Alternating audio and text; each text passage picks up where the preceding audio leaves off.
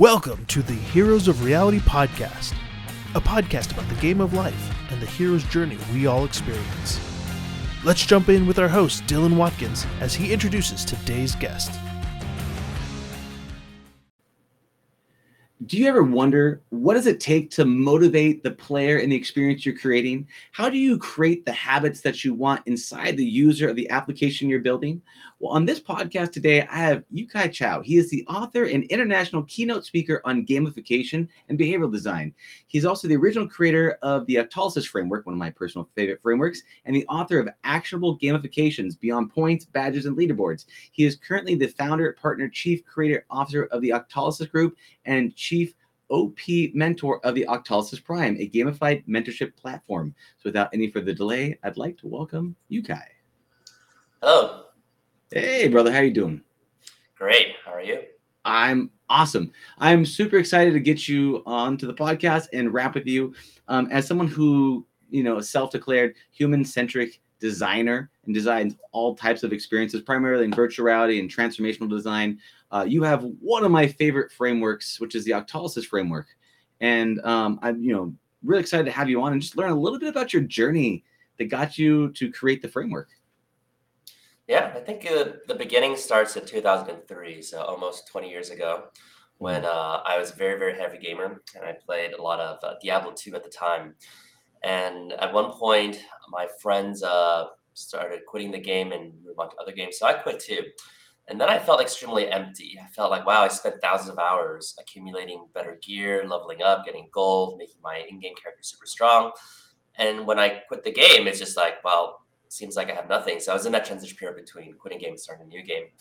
And I just felt, why can't there be a game where, number one, people, like a lot of people are playing, but number two, and people just can't and quit like that.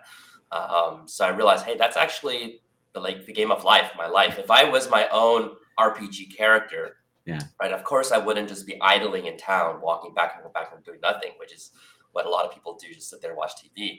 I'd be going out, killing monsters, getting experience, learning skill points, building alliances, doing quests.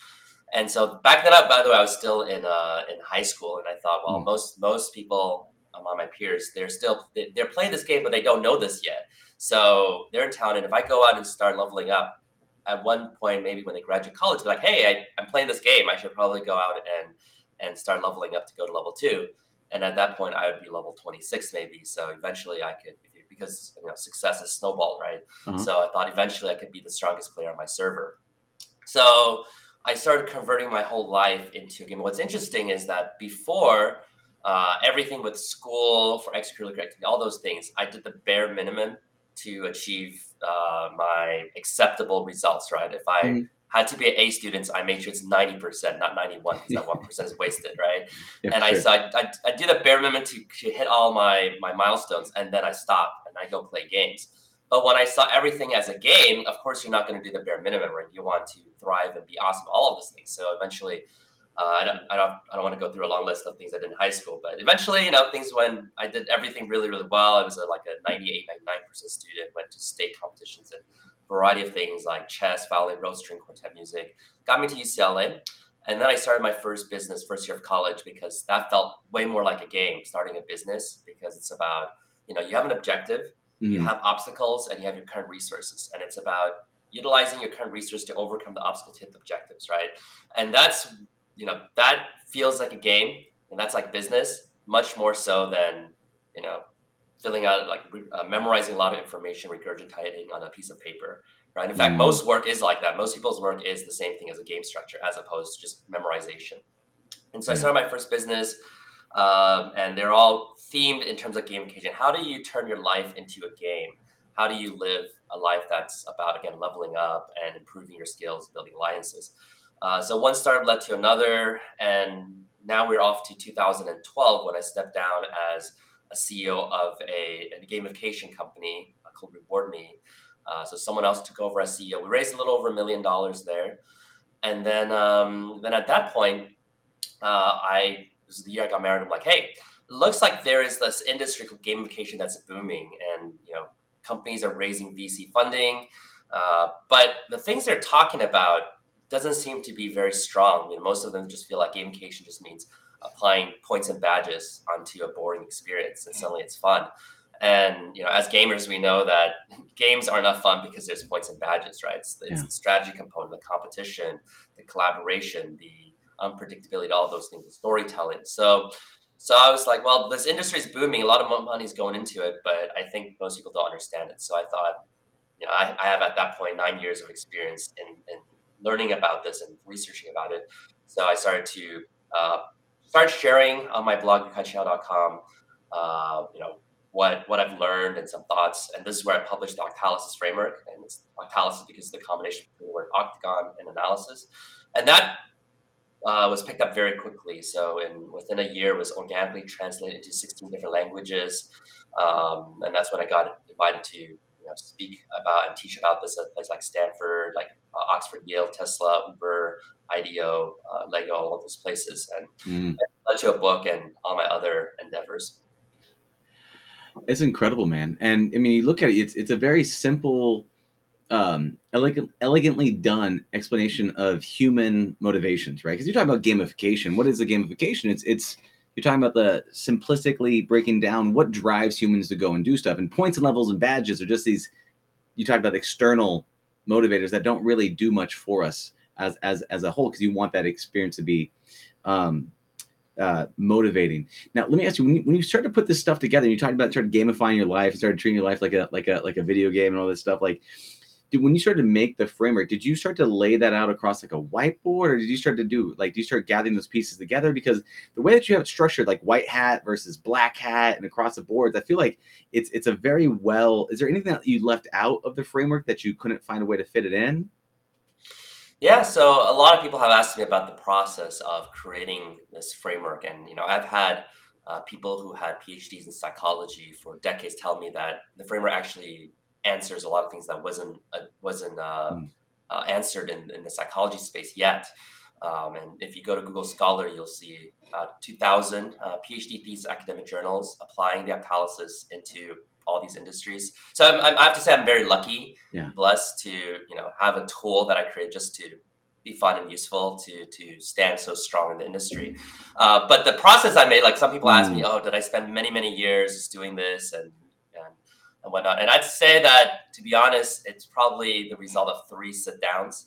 But it's across like 1 or 2 years. So it's like one sit down, I drew an octagon, and it was used for something else, for business optimization.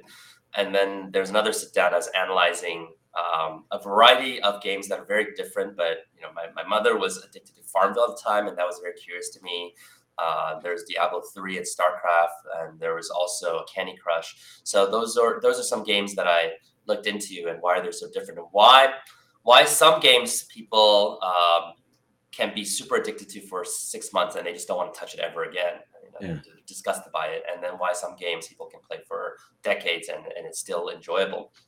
So eventually I came up with the framework, and I want to say that there's actually a good reason why studying games actually produce a good framework about human motivation psychology. Because if you look at most psychological studies, right, behavioral science, it's usually a professor with a classroom of, like, let's say 200 students, and then they're divided by half, and then they'll have a delta, like there's one half would have a small change in the other half, and they see if one half of the room behaves a little differently than the other half, it's like, hey, this delta, this change changes behavior, right? And it's not even 100, like everyone changes behavior. It's like, oh, this group, like it's 64% does it, and the other side is only like 51%.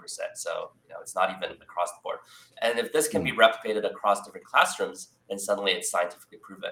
Now, if you look at a game, each game is like a petri dish of hundreds of thousands, hundreds of millions of test subjects voluntarily changing their behavior based on the design. You can observe, hey, once game adds a little more scarcity, how people change their behavior. Once it adds a bit of unpredictability, how people change their behavior. So just by observing games and being very self-aware and pattern recognition and creating that, I think that's how the Octalysis is born, and that's why so far it's been.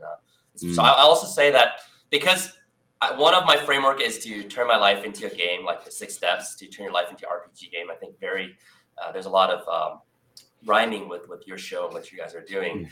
And one of it is figuring out the initial stats, right? What your build is. Just like in game, you figure out if you're high intelligence or strength or whatnot, and that will help you decide if you want to be a wizard or a warrior.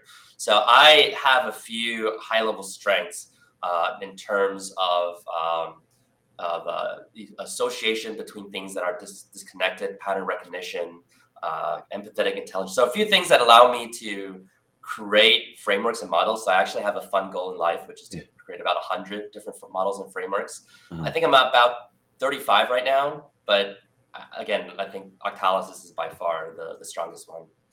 Wow. Oh, okay, there's so much to unpack from that. So one of them being is the gamification of life. Do you carry around a stat book or anything now? Do you have like a backhand pocket where you like pull out an app and you kind of like update the app or anything? Is there anything that you currently carry to gamify life with? Is that it? I use a few gamified to-do lists. I use Habitica, a company from Habitica and Waterdew, and to stay productive. I do all my exercise with VR actually. Oh yeah? Yeah. Thrill of the Hunt, probably the best workout game if you played that. Thrill of the Fight. Thrill of the Fight. Yeah, sorry. Yeah. Thrill of the Fight.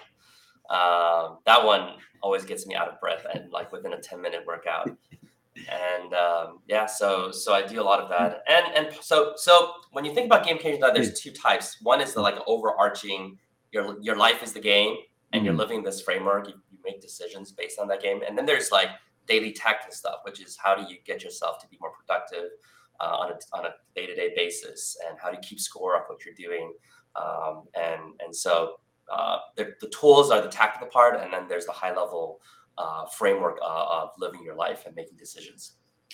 Yeah, and it's one of the things I've noticed in this is it's very hard to be both the dungeon master and the player in the game of life. And so being able to switch between those two roles where you switch and you're like, oh yeah, I'm changing my stats, I'm updating my things. And then you act, okay, player, now you're on a diet and no more carbs for the rest of your life. You're like, you're switching that player role, which is creating that motivation or creating that incentives or creating that pattern to actually get you to take those steps forward is a challenge, because you could be, would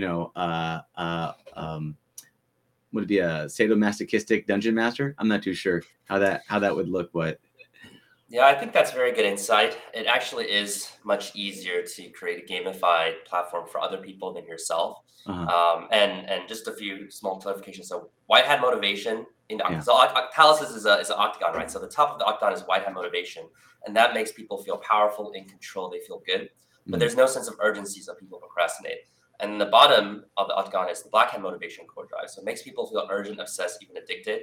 But in the long run, if that's the only motivation, it could leave a bad taste in your mouth, because you feel like you're not in control of your own behavior. So people might drop out. And so what's unique is that it's really, really hard to apply black hat motivation on yourself. So core drive 8 is loss and avoidance, right? That's a punishment. And core drive 6 is scarcity and patience, which is basically withholding something you really want from yourself. And so how do you design an experience where you put a reward that you want it so much, you're willing to do everything it takes to get it, yet still withhold it from yourself, right? Very, very hard.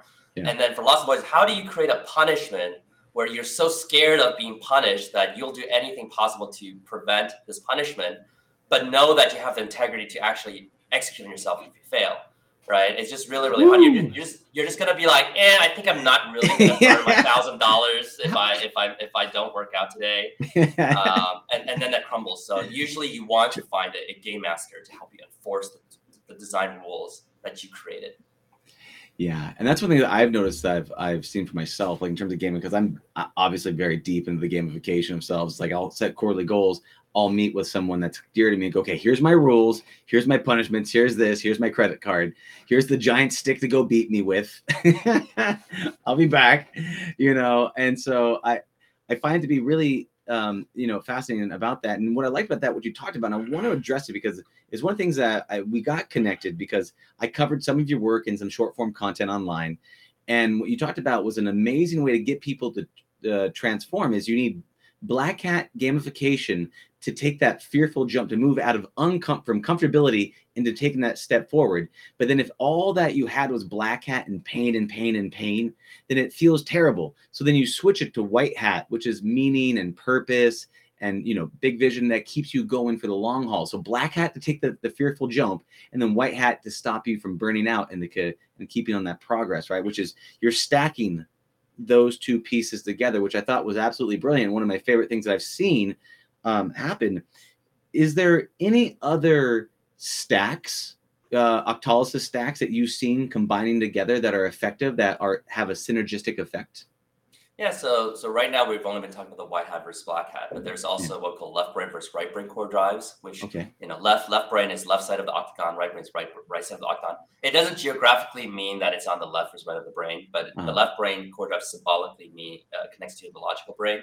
Right brain core drive symbolically connects to the emotional brain. So what's interesting is that the left brain core drives deal with extrinsic motivation, things you do for a reward, purpose, or a goal, but you may not enjoy the activity itself. So once you obtain the reward, you hit your goals, or you get used to the reward, it becomes stale, you stop doing the activity. Whereas right brain core drives are things that you just enjoy doing to the point that you're even willing to pay money just to experience it. And even if you lost all your progress the next day, you would still want to do this activity today, because that's how we measure our quality of lives, right? How much time we spend on things we just enjoy doing. So for instance, core drive 5 is social influence and relatedness. A lot of times, a lot of people since middle school, high school, they hang out with the same 2 or 3 friends for sometimes 3-4 hours every single day. And there's no reward, right? No badge, no progress bar, no achievement, no tokens, but people just enjoy that. It's evergreen, right? And in fact, a lot of working professionals look back fondly to those days and say, hey, I wish I could be in those days where just like hang out with my friends and do nothing all day long. Core drive 7 is unpredictability and curiosity. So,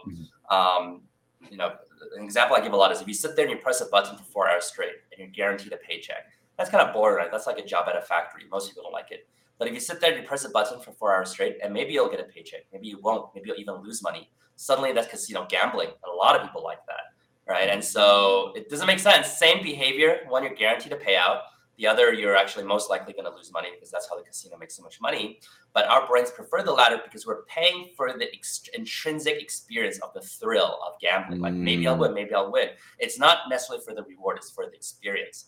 And so if you look at core drive 7, unpredictable and curiosity, that's on the right bottom of the octagon. So it's intrinsic and black hat, which means our brain enjoys it, but we feel out of control. So a good example is this. Let's say you want to go to bed at 10 p.m., but then you start binge watching Netflix till 4 a.m, right? Again, your brain enjoys it. Watching the show is very intrinsically enjoyable. There's a lot of curiosity, but that's black hat. We fell out of control. We wanted to go to bed at 10, we couldn't.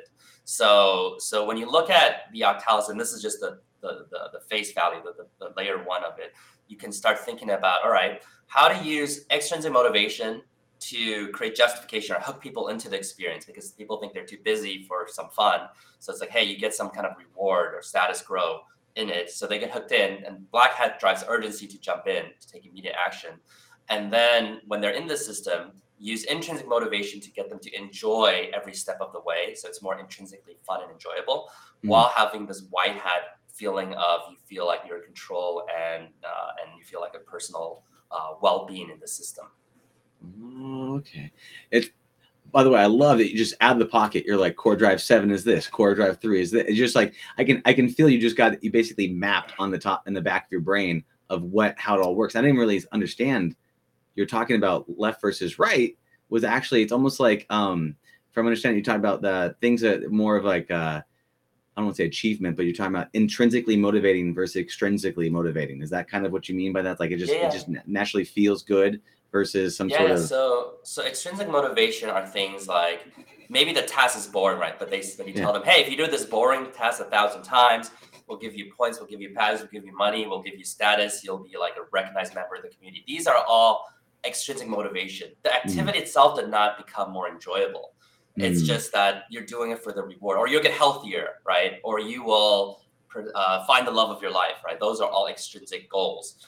Whereas the right brain core drive, intrinsic motivation, you don't really care. You just want to experience it. You don't think about goals at all. And so like I said, if you lost all your progress the next day, you would still want to play basketball with your friend today or play this little game. So it's not about the gain; it's about the experiencing. Yeah, it almost reminds me a bit of the Heroes 2 journeys, right? And so this is obviously the Heroes framework and all that stuff. The Heroes 2 journeys, I set out for the Holy Grail, but along the set out for the Holy Grail, along the way, it's not really the Holy Grail that's really the thing that people care about. It's the personal transformation that happens along the way. So it's who you become along the journey that's actually the most rewarding, even though you really do want that, Holy Grail prize, the girl, the money, the glory, it's the person you become. So is that kind of the intrinsic kind of, because like there's kind of like easy fun? A bit more on that side. But if you did it just for the transformation, that's still for extrinsic. But you do it because the hero's journey is just so much fun. Like you like fighting demons and dragons, and you don't care if you're growing or leveling up or getting money or the princess. You just want to kill monsters. Like instead of saying instead of doing 1,000 instead of saying do this boring thing 1,000 times and you'll have gain. You just say it's no longer boring. It's so much fun. You do it for free, and you do it for no gain. Got it. So it's making that habit loop pleasurable, right? Yes. And then you're just enjoying that journey, right? Yeah. So good design would be first tackling those right brain core drives. Give people core drive 3, empowerment of creativity and feedback, which is about meaningful choices, autonomy, self-expression. Core drive 5, social influence and relatedness, which is making things more collaborative, competitive, more social appreciation, gifting. And core drive 7, unpredictable and curiosity. So that's basically giving people delightful surprises, Easter eggs, mystery box experiences. Got it. And it was interesting that you're talking about too, is you're jumping around a bit, is, there are certain ones that you're talking about that don't matter if you don't care about the game, if you don't care about the experience or whatever the things, if there's nobody inside there, if you're in a multiplayer experience and there's nobody else in there and you don't care about the communities, the levels and the badges and all that stuff doesn't seem to matter at all unless you can actually identify with the tribe and identify with the community. Is that part of the connection? And I think part of what you were bringing up earlier was about easy fun. I think this might. I was about to. Yeah. Nicole Lazzaro's 4 keys to fun, right? So easy fun is really about core drive 3 and 7. So empowerment of creative feedback, and as well as unpredictable curiosity. So easy fun is like whatever you're doing, you're winning. You're playing with Legos, you're playing with bricks, right? You're drawing something. There's no way you could lose. By playing, you're winning. And so doing it is by itself is fun, right? And the unpredictability, just absorbing curious content and when games in game design, when you want to equal the playing field and remove the skill curve, you add randomness to it. I don't know if you ever played Super Smash Bros, but my friend and I, we were really competitive. We trained all day long back in college, and so when we play, we turn off all random elements. Right? It's the final destination, which is the stage that has nothing in it. We have no items. And then it's all about skill. But when we have like friends or cousins show up, they don't know how to play the game very well. They're just getting destroyed. That's when we turn on all the randomness, because that equalizes the playing field. Right now, they can just get this hammer and just kill everyone. And it's a lot of fun, a lot of laughter. And that turns it from hard fun, skill-based hard fun, which is more extrinsic, to, laughter-based, like unpredictable social fun, which is easy fun. Yeah. And you're switching out an achievement for the collaboration, and it's almost that blue turtle shell effect from, so that it's about keeping it exciting and interesting, because otherwise if it paces away, it'll tend to snap it, right? And when you're talking about this hard fun, right? And hard fun is usually generally can be unenjoyable, but how do you make hard fun pleasurable? Like, how do you do that? So hard fun is mostly about extrinsic motivation. So it's about goal orientation, right? You're trying to get to the goal. And there's different types of players. Some players, the moment they feel like this game is really hard, they feel demotivated and they quit. For me, I look back in my life, and all the games that I became really good at are the games where on day one I just sucked. I just get destroyed by people, and it lights up a fire in me, and I'm like, I have to like practice all day long, get better at it. So I'm very obsessed with it. And this is about a combination between core drive 6, scarcity, and patience. Scarcity being like, because it's hard, it makes you care more. If it's so easy, it's abundant, you don't care. But because it's scarce, it's not easily available. You suddenly want it more. And then, but if you actually go get it, it leads to core drive 2, development accomplishment, which you feel accomplished, right? Then that's the thing about hard fun. It's hard, but once you overcome it, you have this feeling called fiero, according to Nicole Lazzaro, which is the feeling of triumph over difficulty. And that sometimes feels even more meaningful than just doing some easy fun stuff. Got it. Because there's that feeling of transforming your identity and belief into yourself of I can do the difficult, right? Or there's that self-efficacy that has that benefit. Yeah. What do you think is the most common misused or misappropriated piece of the Octalysis framework? What is something that people usually normally get wrong? I think most people still just default to what we're talking about. They just try to add extrinsic motivation design to boring activity. So it's like you have a game, right? The game's really boring, and since you play this boring game for like 1,000 times, you can get all these rewards and badges. It makes no sense. Like I said, you want to start off making the game itself fun to play with the right breakpoint drives. And then once it's fun to play, they say, hey, play this game, the fun game for 1,000 times, you achieve a lot, then you can get all these rewards. I think it makes a lot more sense. The other thing is, I think there's a danger these days with this trend of data-driven design. Mm-hmm. And data-driven design is very sophisticated, intelligent, right? It's like, hey, we don't know the answer, so we look at the data and we just do what works. But the problem with data-driven design is that because black hat motivation drives urgency, whenever you're too data-driven, pay too close attention to the data, you're always going to do more black hat. So it's like, hey, we realize once we put a torture break in the experience, that this is like, you have to wait 10 hours before you can come back and play more, right? Yeah. Suddenly everyone is coming back 10 times a day, like obsessively, to pay more money, and they're telling all their friends. So let's do more of that. So the experience gets more and more black hat. And one of my more extreme examples, I like to use extreme examples because they're memorable, is this is why dictators, tyrannical dictators, love black hat motivation, core drive lost and avoided. They're like, hey, it looks like if we threaten to kill people and actually kill some people and their families, people all change their behavior, they're complying. So based on the data, right, based on data-driven design, we should do this a lot more, right? And so while you'll see the data work out for you, as a human being, we intuitively know that people are not happy in this country. A lot of them will try to escape the country. Some would even want to band together to overthrow this tyrannical government. And this is what a lot of developers are doing these days. They're like, hey, look, this is making money, let's do more. And when you look at, for instance, World of Warcraft, you look at the original version, World of Warcraft Classic or Vanilla, right? It's not about creating short-term behavior. It's like it's not like, let's test a little bit, let's create they're just like, hey, we made money from the last project, let's just create a dream, let's create a world where it's like, it's vast, there's all these races, all these things. And then later on, they got in more trouble because it became more of a CFO culture. It's like, hey, if we're going to invest this much money into the game, how can we make it back in a quarter? Right. And so there's looking at data, and then you no longer have epic great experiences in the game. It's all just about, and this is why all the free to play stuff, you might see Diablo Immortal and all that stuff, which is like, it's all about getting people to just come back obsessively and spend more money, but people don't feel great when they play the game. And that's that burnout. You're taking a look at that short-term gain, right? It's the same issues that we have in the game of business. Is that a CEO comes in, his perks are associated with something about the goals, and so he'll do some sort of black hat motivation to spike sales so that he can get his purse and get his money, which will ultimately upset the clients, that will tank over time. I have a kind of sort of very recent relative example that happened to me just 2 days ago, and I don't think it was intentional, but it made me it reminded me of what we're talking about. I was at Costco. And I went inside Costco, and they had these big old thing of fireworks, really those giant fireworks things.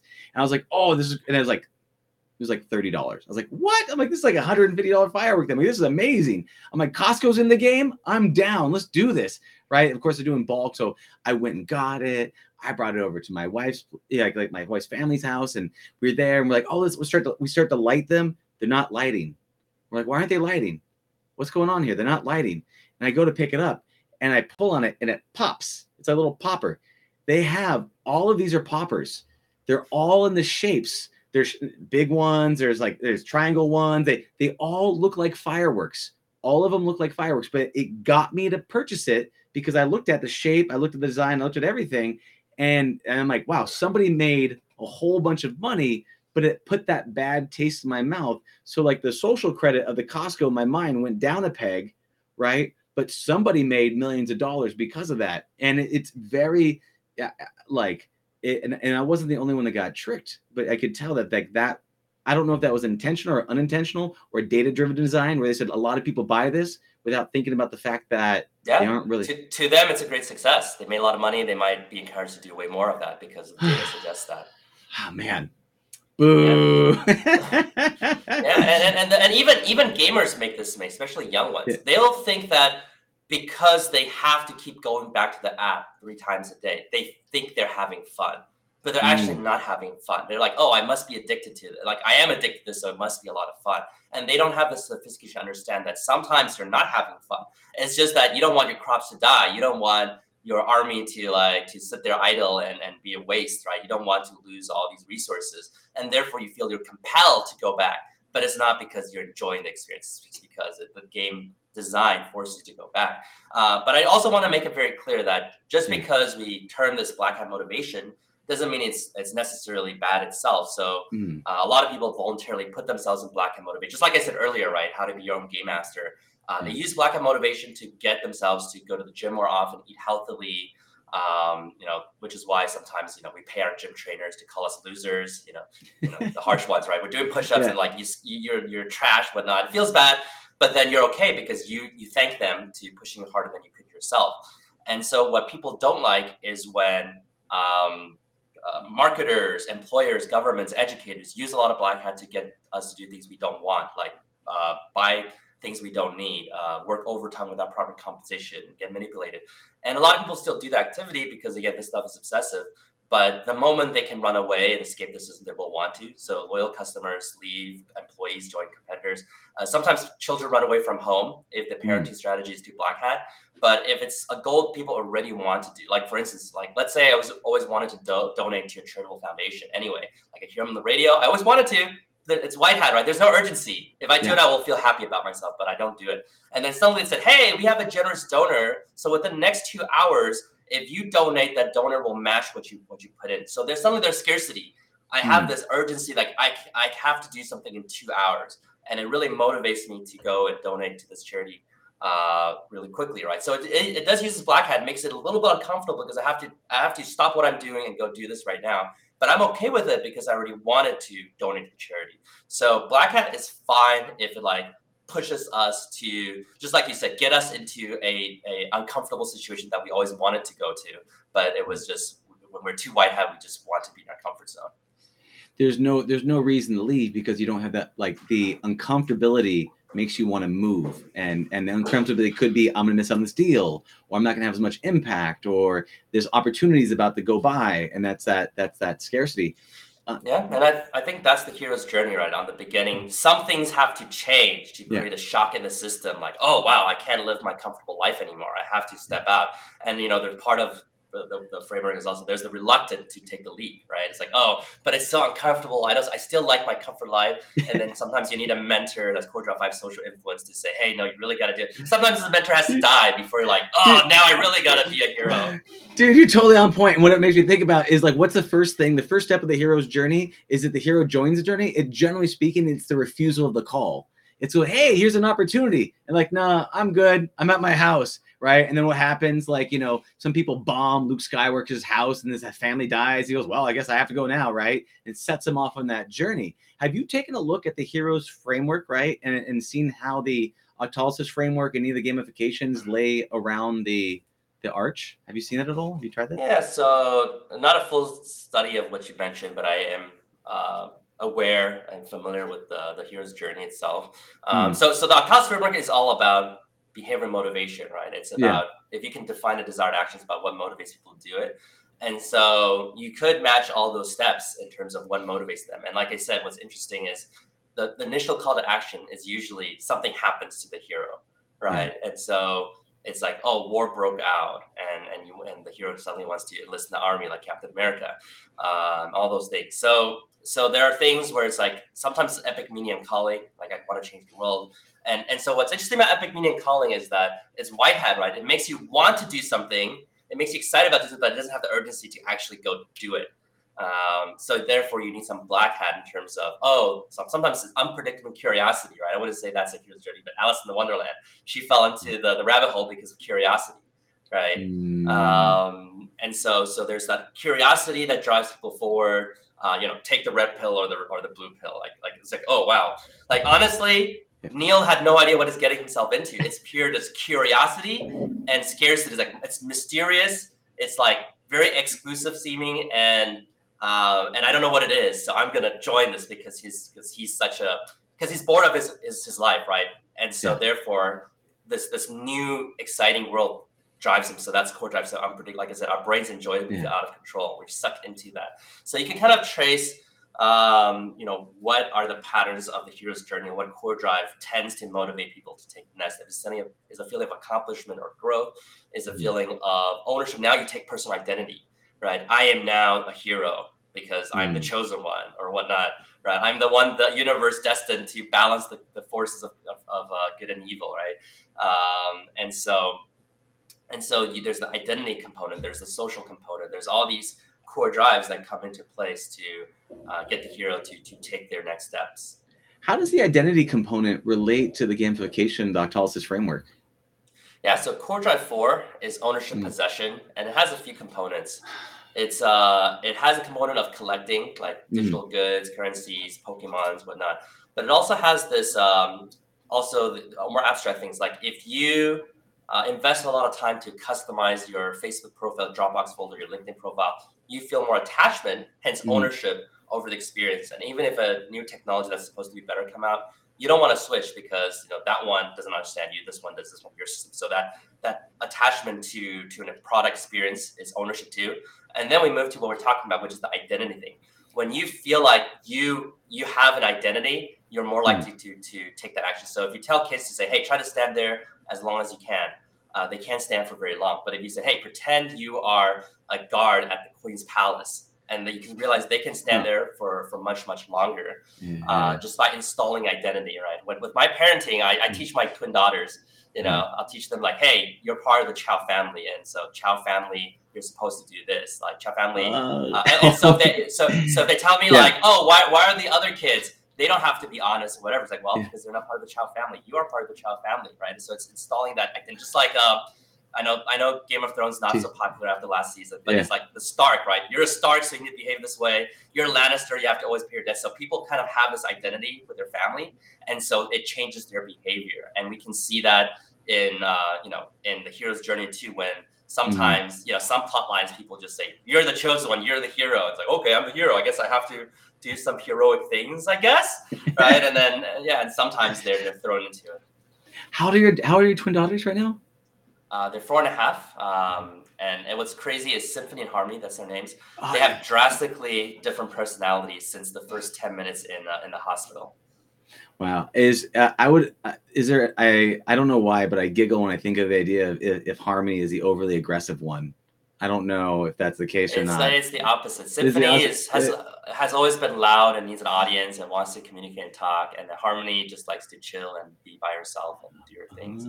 So their names actually kind of reflect. I don't know how much to attribute that to identity, like your name's Symphony, so therefore you're louder, because they were literally doing that, like, again, the first day in the hospital.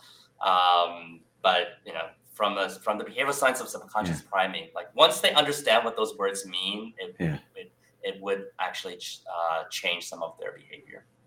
Do you have you run experiments? Have you talked about one framework about instilling an identity in them? Is there other things that you've been able to gamify experiences for your daughters as they're coming up? Because they're at that age of just totally adopting the things. Is there anything that you've tried with them that you've seen? Yeah, we apply a lot of things in the Octalysis framework with them. I think one thing that I do that might not be intuitive, like most families don't do it. I want to help them build thicker skin and not be self-conscious and not be snowflakes, right? So I actually do this training with him. I'm like, okay, if someone tells you something you don't like to hear, then you just say, use the Chinese word. It's like, okay, thanks. You just smile to them and say, okay, thanks. Because if you don't lose your temper, you can never lose, right? So I'll practice with them. I'll say, all right, ready? I'm going to say it. Symphony, you are so ugly. You're stupid. You're worthless. And then they'll just say, okay, thank you. Okay, thanks. Okay, thanks. Yeah. So I want to make sure that when people around them call them these names or whatever, it doesn't hurt them for a week, That's so good, man. We are I think one of the things that we do lack in a lot is resilience and thick skin, and like not taking things personal. I think is a big thing in this day and age. At some point, just putting in there. I could totally see at some point you doing autolysis for parenting. I could totally. I've been asked about that a lot. Are you? Oh my God! Oh, Yeah. that'd be so amazing. But that's beautiful. So then, so you're looking at thicker skin, and you're kind of like seeing, okay, what can I do to kind of prime them to kind of get them ready at these formative ages? That's great. Is there anything else that you do in the areas of for advice for parents?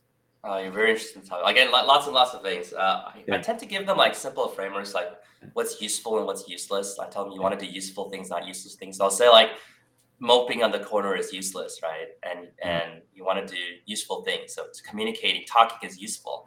So it's like giving them simple frameworks to go by, and I can tell them, hey, look, you can sit there and have a tantrum for the next 20 minutes and be useless, or you can come here and I can comfort you. Up to you. Like, do you want to choose to be used to useless things or useful things? And then they'll usually like realize, okay, sitting there for 20 minutes is pretty useless, and they'll come to me so I can actually comfort them. Cool. But I usually want to give them first. I don't want them to be like, oh, because they're pretend. And I usually actually use the language like, don't pretend to be pathetic. Like you are in a good family. You have parents who love you. You have the most amount of resources of all our family ancestors, like by far. Yeah. You are in a good scenario. So don't pretend that you have a sad life or and even when they say like, oh, daddy or mommy, you hate me or whatever, I say I don't be like, no, I do love you. Don't say it. I say, hey, you're not supposed to lie. Don't lie when you know it's not true. I love it. Okay, so shifting gears just a little bit here. One of the things that I've noticed that comes up a lot, right, is the misuse of talking about Black Hat frameworks and getting people to do things and having them not feel good. We've seen a lot of interesting things happen in the crypto space, right? I know you have some experience there. I don't know how much you want to talk about in that area, but what have you seen in the crypto space that in terms of gamification that you like, oh, that's a great use case or that's not a great use case? What are tropes? What are trites? What stands out to you? Yeah. So first of all, when I wrote my book, I wasn't aware of this cryptocurrency. I was aware of crypto, but not like NFT, Web3 space in general. But then apparently my book became some people say it's a must read in this space. And I started getting a lot of invitations to do consulting advisory on that. I have my own NFT project called MetaBlocks right now. So that's the disclaimer in itself. But when I start seeing especially the NFT space, it kind of are those 8-core drives on steroids. It's just like all this, the Discord activities with the whitelists and the scarcity components, like, there's only 8,000 of these NFTs and there's 50,000 people in Discord, so everyone needs to fight, and they have to do all these things. Like you have to go invite all these friends, do marketing, and it's like, oh, so what's the reward? The reward is not that you get a free NFT. The reward is you get to be on the whitelist, so you get the right to purchase their product at full price. That's the reward of doing basically working as an employee for them. You get the right to pay them money for their full product, right? It's pretty intense. And so there's a lot of exuberance, greed. A lot of projects are dishonest. But I like to go back to the foundational stuff. Just like when we talk about gamification, right? A lot of people talk about gamification, but there's a lot of fluffy things, and you want to go back to what's core, what works. And in my evaluation, the core technology, the blockchain technology of being able to create unique serial keys for a digital asset, a digital item, I think it's very valuable. So my example is this. I wrote a book. I sold about 100,000 copies, a little over 100,000 copies. And those copies, we call them copies, right? They're all fungible. So what that means is people just want the knowledge, the text, right? So the ebooks just as good, the audiobooks just good. It doesn't matter if they trade books. It's just fungible. It's like the knowledge. But in my life, I've signed about 200 or 300 books, and those are non-fungible. That's a unique copy, a unique version of the book. So even if people trade those signed books, they're not the same. They're a little bit different. I write something different. I address that name personally, and it creates a more unique relationship with the author. or with the musician, right, or with the artist. It has that uniqueness to it. Now, is it worth $5 million? Probably not, but it has a unique value there to make something more scarce and hence more meaningful. So NFTs are important because of that scarcity, but also that meaning and purpose.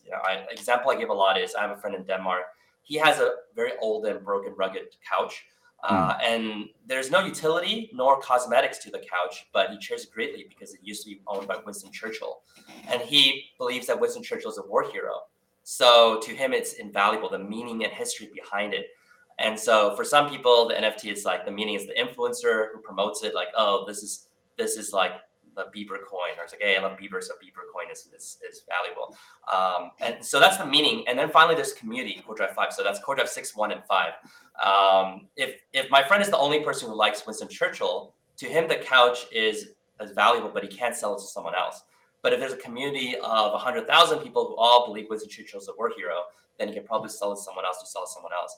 And so I think it's important to say that the foundational technology is useful, but the marketing, the financial work on top of it may or may not be at least justified. Just like the .com era, right? .com bubble burst. I keep mentioning this. .com did not fail. .com, the technology was strong and sellers growing and people used it. It was the exuberance and financing, right? People realized, whoa, this website's not worth $10 billion. It's only worth $100 million. So everyone sells and sometimes they oversell it, goes bankrupt. But it's pretty amazing that a website itself is worth $100 million, right? And so we know that the website that survived through the .com crash, nowadays they're some of the most valuable assets in the whole world. So I think it's important to separate the foundational technology and what it enables to the financing, the investors, the marketing, and all that stuff. And I think it's good to build value on the strong foundations while creating a protection against all the fluffy stuff. That is so, I mean, you make such a really good point on this, because a lot of people, they look at the market and I've noticed that unless you actually are in the space, people have like a pre-bias to their own information, right? So most people that are against VR, the only people I ever find out that are against virtual reality are the people that haven't tried it, right? And then usually the people that are against crypto are the ones that aren't in it, right? And so you have a pre-bias to this information, right? But then when you start to get into it, you kind of figure out what the difference between, I think, VR and I think crypto is virtual reality has this inherent value of embodied consciousness, being inside the space, taken away anywhere, any place, anyone. While the crypto side, the NFTs and all of that is simply that it's the contract that has this non-fungible token that if you can be creative with the use case of it, it can actually have a really deep impact. But people are looking at the currency itself being valuable, and it's kind of like what you're talking about is there a deep meaning and purpose? Is there something inherently valuable inside it? Is the loop powerful? Is it valuable to me, or what does that look like? Or is it mostly what people are doing, which is these social trades? The only reason why I'm going to buy this is because I think I can sell it for $7. If I bought it for $5, I think I can sell it for $6. If I can buy it for $8, I think I can sell it at $9. And that seems to be where the big .com bust failing is that most people are trying to say, I'm only buying this because I think I can sell this at a higher value, versus the inherent object in of itself, it's valuable to me. And even if I don't sell it, I'd be happy. Yeah, that removes the speculation, right? I think the true value of something to you is, what would you buy it for if you couldn't sell it at a higher price? And that's how much it's worth to you.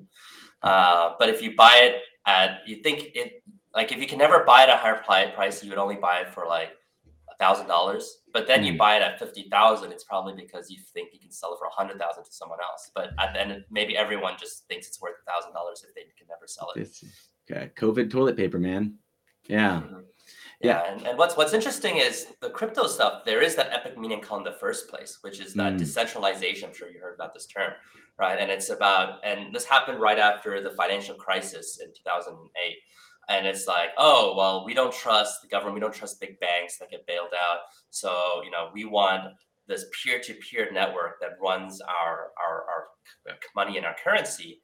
And so that, right now, cryptocurrency is still a very frictiony experience. It's not a smooth experience. But back in the day, 10 years ago, it was even worse, right? And, there's all this controversy of people using it for black market stuff. China's banning it all the time anyway. And there's all this regulation. And it's so hard to use. There's no tools available. And what carries it forward is the CoreDrive Epic meaning called, like, they really think this will change the world. And I think in some places, it really is a serious thing. Like I heard, like right now in China, they have some money problems. So a lot of people said they couldn't withdraw monies from their bank, the money they deposited. And what's crazy is that they want to go travel to the protest, right? But then suddenly they saw their health status. It all says they have positive COVID, so they're not allowed to leave anymore. They're quarantined. Literally, the government can just, because of COVID, the government now has a switch to say now no one can protest or complain because now you all have COVID out of the blue. And like even one guy says, my father went to check his bank account and he couldn't withdraw money, and suddenly my status is COVID, like positive COVID, so I can't even do anything for my father anymore.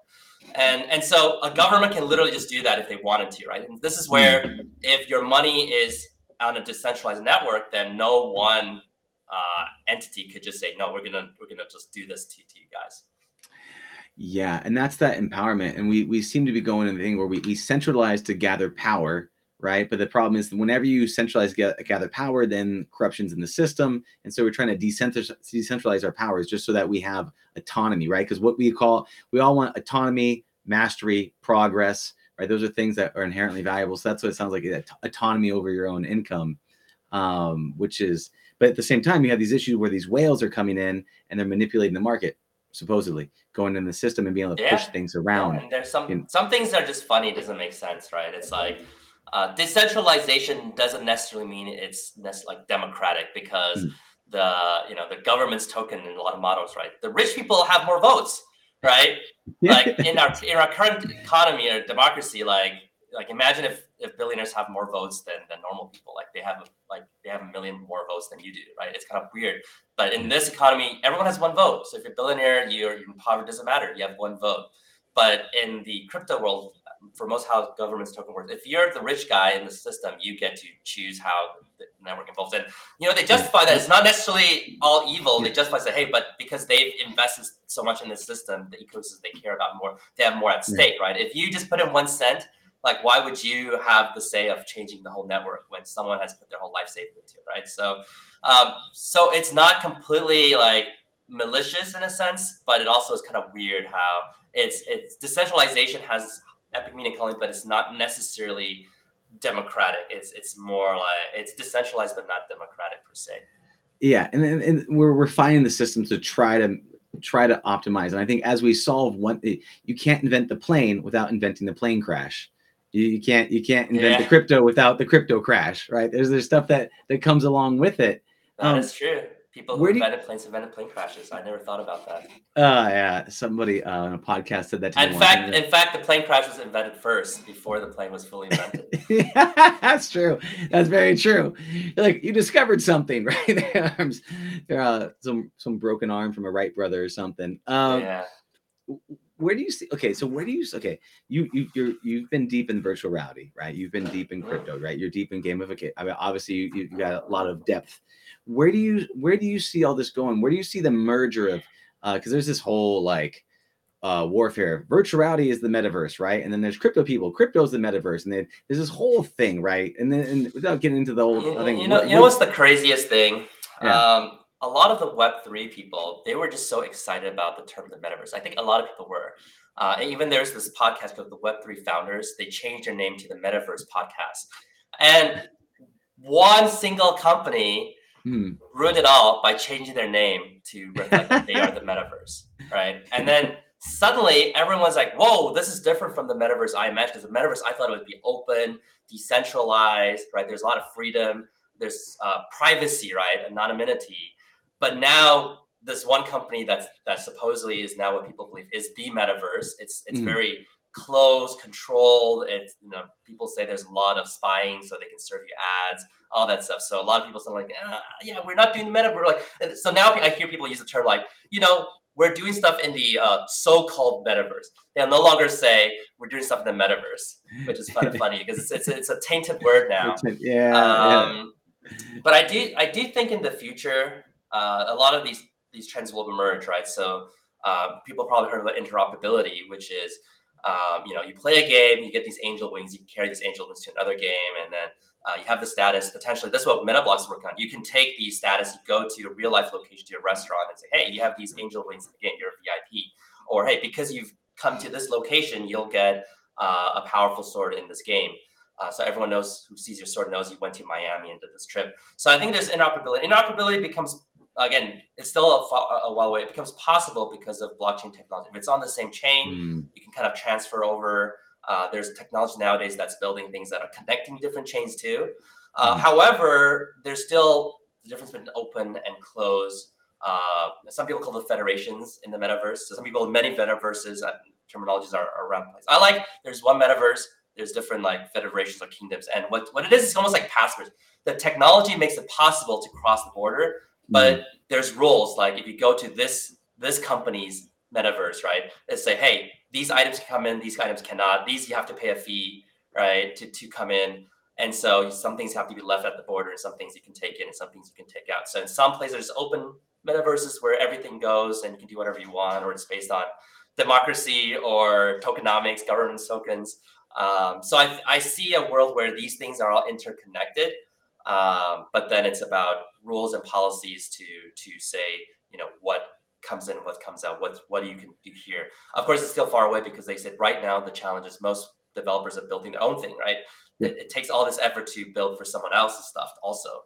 But I think once there's enough interest and gain to connect with other platforms and there's partnerships become available, I think that's going to be more and more prominent in the future. I mean, that's the hope. But you also look at that, for example, interoperability. I mean, Apple's great at that. In the Apple ecosystem, interoperability, it's amazing. You can text across there.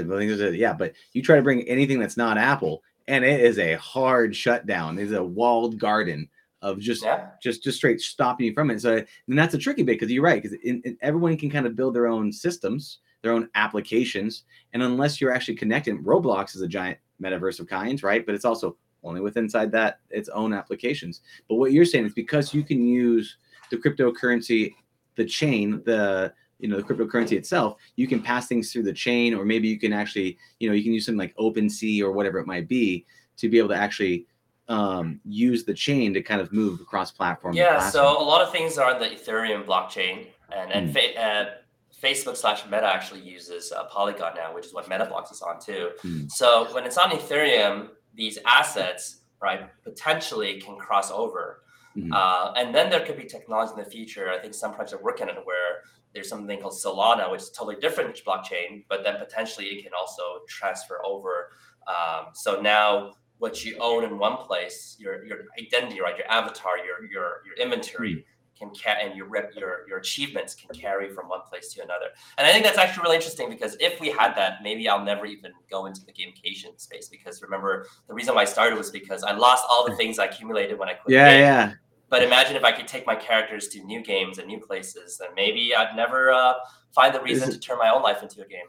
There's a young Yukai out there who's going to be robbed of the opportunity to do what you did, man. There's, but new problems, new opportunities going through this. And I do want to address it because this is one thing I've seen you do, and I thought was interesting because you have MetaBlocks, right? This NFT, crypto, metaverse. Hopefully that's not a derogatory term. Of what you're actually building, right? And I thought it was fascinating when I heard you're doing it. I was like, wow, I was very curious to see. Do you want to talk just a little bit about what MetaBlocks is and what about it excites you?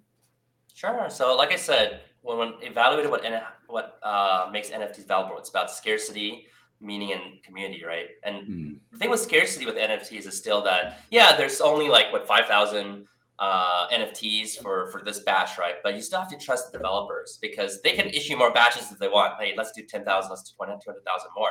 So it's almost like the US government where they just print out more fiat money, right? US dollars if they wanted to. So you have to trust developers. And then the meaning and purpose, most of the places they have to kind of do storytelling, they have to create meaning because most NFTs are created from scratch. Like virtual land, you have to say why this land is useful. Virtual characters, you have to use storytelling. And so MetaBlocks, what it is combining real world places with real life memories. So we thought about, okay, what's truly scarce in the real world? Well, it's gold and real estate. But gold is still fungible, right? My gold, your gold, we trade. It's the same thing. But real estate is not. Like my home, your home, even if it's the exact same dimensions, it's positioned a little differently, different neighborhood. I had my memories. Maybe I had my twin daughters of mine. You graduate from school and yours, whatnot. And so these are non-fungible. So what we are doing is we're turning locations in the real world into NFT. So we start off with San Francisco, Miami, Singapore, and New York, and coming up in like a few days actually, and then LA coming soon. So people can own these NFTs, but that's just the scarcity part. The most important part is the meaning, and that's the real world, real life memories part. And so our actual purpose statement is to preserve humanity's most important memories onto the blockchain. So my co-founder, who's at Google, he said one day he got an email from Google saying that they'll start charging for Google Photos, right? And he realized, oh, all this stuff is on a single server. 30 years later, Google could shut it down. Dropbox could shut their service down. Google Photos, Google Drive. They could possibly go out of business, or our grandchildren just might not want to pay for like our Google Photos forever, right? Well, you want to pay for your grandfather's Google Photos for the rest of your life. In which case, you might lose all your memories. And so we thought, okay, the fundamental uniqueness of the blockchain technology is decentralized. Theoretically, it can preserve something forever. So we wanted to preserve humanity's important memories onto the blockchain, so it's not a single server. So the way to do that is people own these NFT real estate, right, in the real world. And the way to level it up and generate what we call meta rent, in-game resource, is that you or other people who have experience, they should submit memories that are related to this location. Now, some memories are just personal, like, oh, I had my newborn child. Some memories are like, oh, this is where Steve Jobs meets Steve Wozniak, right? It's very impactful worldwide. And based on how strong the memory is, it levels up the property and then generates more digital currency there. And so basically take that scarcity meaning, and then we build a community over it. And what I like about our community is that it's all around memories, right? So people talk about, again, having like life, having kids, death, they're trying to remember their deceased loved ones, bonds. Oh, this is where I proposed to my wife. And so you see all these things that are interesting. And what's unique is we're trying to look into timeless value. So we know 10 years from now, people might not be playing the same NFT games, right? Very unlikely. 10 years from now, people might not like the same NFT animals. But we're guaranteed that 10 years from now, people will still care about their important memories in the real world, and also the places that they can still go to today. And so we take these two timeless things, we can merge them, and it becomes what we call like a landmark, right? Landmark is basically you take a physical location and imbue it with important memories for humanity. And so we know from museums, historical sites, and landmarks that the longer time goes, the more valuable these things become. So we're really trying to create a timeless type of experience for people. And that's the foundation of MetaBlocks. There's all this AR stuff we want to do, loyalty programs, adventures, scavenger hunts, but that's the foundation. That's awesome, man. And what I like about that is you took the aspects of what makes people want to buy in terms of scarcity, and you're starting at these different cities that allow you to kind of build out a city so it's not too much, right? And it has natural scarcity built into it. You're taking something that the number one thing that people love more than anything is themselves. And so you're creating the memories, the families and the photos, and you're taking that epic meaning and purpose, and you're combining it together with the scarcity. And I like that. And then you're also able to kind of move through the different cities as you start to progress through that system, which is brilliant. So you have the meaning, you have the ownership, you have the scarcity. I don't know if you have any unpredictability. I don't know if you got any slot machines inside of there at all, but I know you have meta. So far, no. You can look at the different tiers. I mean, it's already existing. It's not like you open a mystery box, but the NFTs in a city will have between tier 1 to tier 5. Tier 5 be more expensive and generate more meta rent. But they're predefined. It's based on how close they are to landmarks in the city. Mm-hmm. And so that was a decision, right? It's not about being like inexpensive areas. It's not about randomness. It's about like, hey, they're close to landmarks, so therefore they're higher value in our value system. But one thing that's unique is we also don't go around telling people in the community like, hey, buy this because you're gonna get rich, or when moon. We never mention. We say, hey, this is the long-term vision. We believe we can improve humanity, and we believe we invest in the concept that over time builds value. But if you're just trying to get rich, soon, this is not your project. Do it because you believe in the vision. You want to preserve your memories to the next generation. So we're doing this very slow push, and so far, the project we have enough revenue to run for 2 years if we don't mint any more NFTs, but we're seeing like every month we're actually minting more than our costs. So I think we're definitely going for the long haul. And, it's funny because we're doxxed, right? So both of us have a reputation for 10, 20 years. And it's very weird because people do say like, oh, we want crypto projects because we don't trust the government. We chose to trust big banks. So we're going to trust these 3 anonymous developers that have this cool project. And we're going to give them like a lot of money. It's just really weird, right? Well, that's the challenge of like, you're like, oh, okay, so the crypto community, they love a whole bunch of money and they love being anonymous. And it's like there is an issue there when you take people and you have all of this opportunity and you have no accountability. It can cause you this one. You're right. You're doxxed. So. It's literally YouTube comments, but with a lot of money involved. Like you can say whatever you want, no consequence, no accountability, but then you can get money from people. That's brutal. So for you, like what's your with MetaBlocks and what you're doing, like what's the holy grail vision, right? If you roll this forward to 5-10 years in the future, what does that look like to you? Yeah, so besides preserving humanity's memories, we think there's a lot of things like we want to be a beacon between the digital metaverse to the physical world. So like I was talking about, what we want to do is we want to have, let's say people are playing these games. Well, first of all, there's the AR perspective. Like you can walk down a city and if you have AR glasses, you can see like, oh, I want to see the most inspiring memories in this city or most heartwarming memories in this neighborhood, right? So they pop up. You might be able to also see people's NFT projects. Like you see their Bored Apes peep out the window, or they see a Star Atlas space shuttle hovering above the building. So it's really ingrained like real life experience. But like I said, let's say in the digital metaverse, you have these angel wings, and then you go to a physical location, the Rolex San Francisco, go to a bar, and they see either through smartwatch, AR glasses, or phone check, and they're like, oh, you have these angel wings from the game, so you're a VIP coming for free, right? Or the other way around, like you go to Singapore and you do this jet ski trip.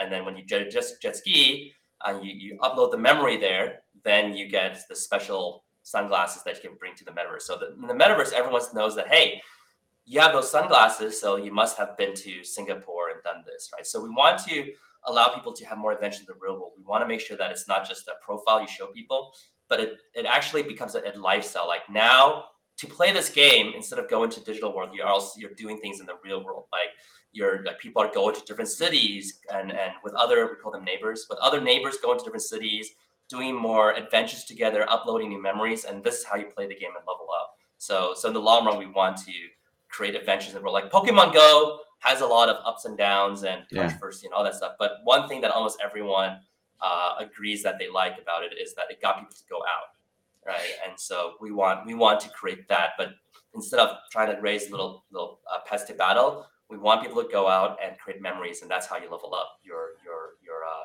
game economy.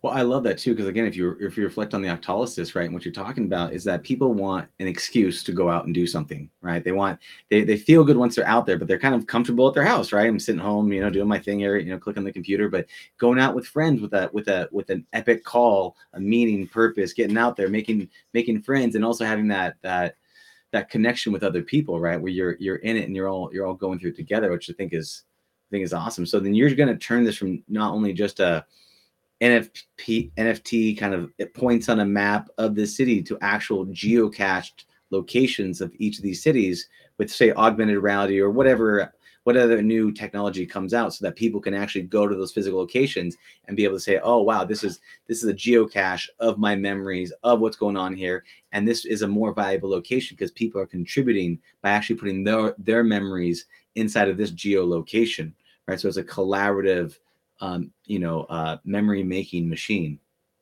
Yeah, I think AR is probably like 3-4 years away. It's not mature yet, but like Apple, Meta, all these companies are like double downing on AR technology. So I'm sure we'll see more adoption for it. Yeah. What for you is, if that's preserving the world's memories, which is, I think is incredible. Since we are a society of amnesia, we have a tendency to forget as time goes on here. What do you think is the dragon? What's the most difficult thing for you to overcome on this journey that you don't, it's going to take a transformation to be able to do it? I think at least what we're seeing right now, the tough thing is the crowded getting rich market.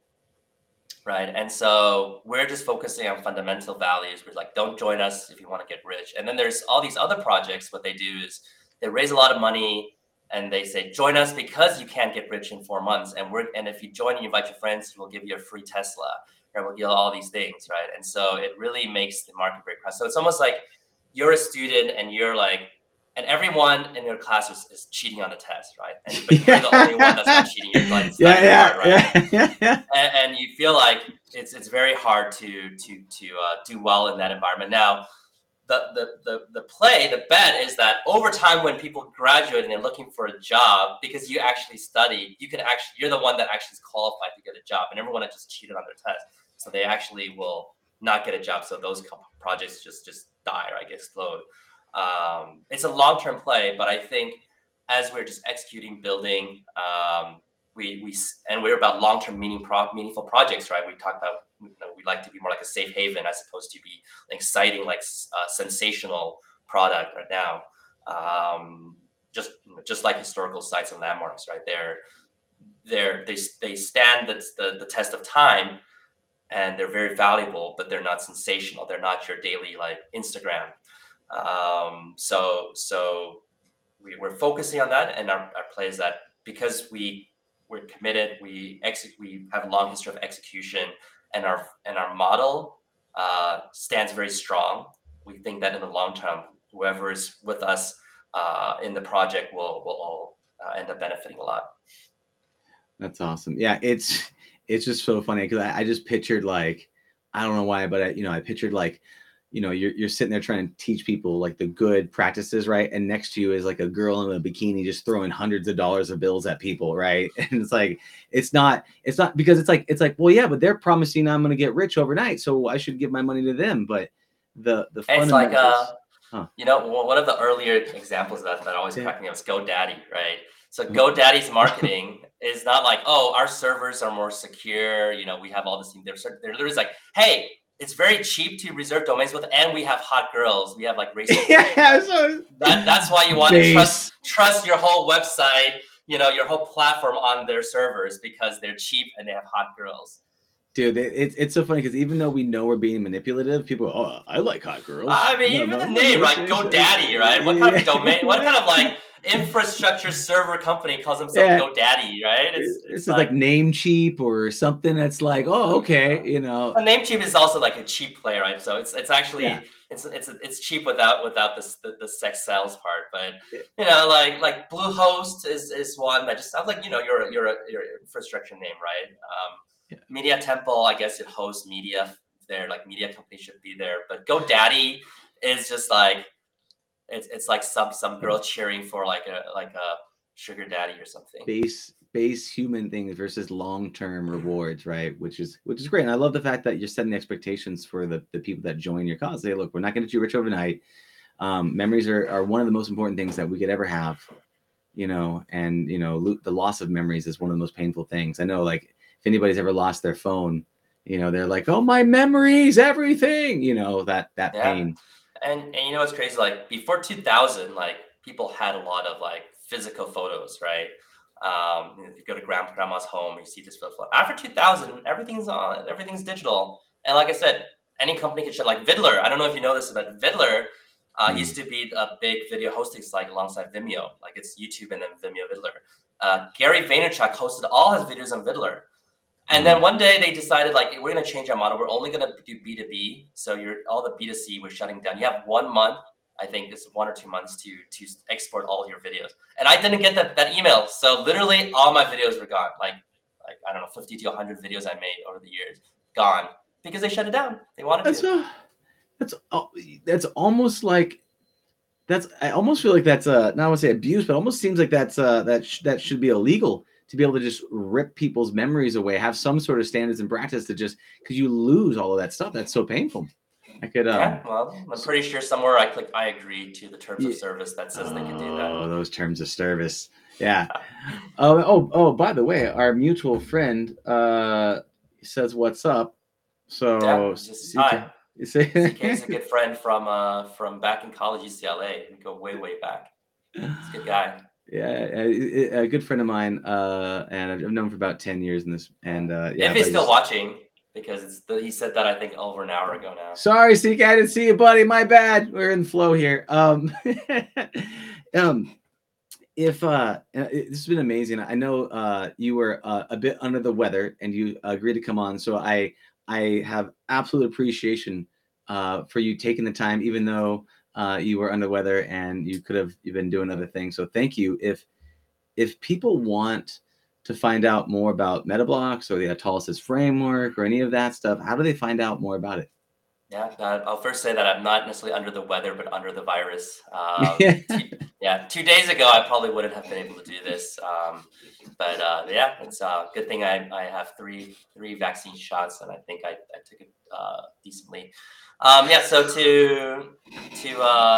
to discover my work, the main place is yukaichao.com. But if you Google Gamification X or Gamification Framework, you should be able to find it in the top 2-3 results. Yukai Chao on Twitter is a good way to reach me too. And then that will usually lead to whatever you're looking for. Metablocks.co, which is the NFT company. OctalysysPrime.com, which is the education platform with 900 videos I made to teach about all the stuff I'm talking about.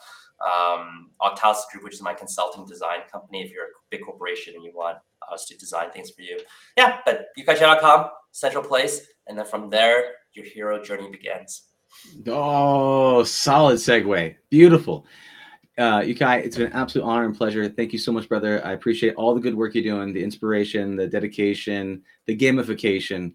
Absolute pleasure. So thank you for coming on. Appreciate your time. Have a blessed and beautiful day, my friend. And I'll see you on the other side. Thank you. See you. Bye now. Thank you for listening to the Heroes of Reality podcast. Check out heroesofreality.com for more episodes. While you're there, you can also take the Heroes Quiz to find out what kind of hero you are. Or, if you have a great story and want to be on the podcast, tell us why your hero's journey will inspire others. Thank you for listening.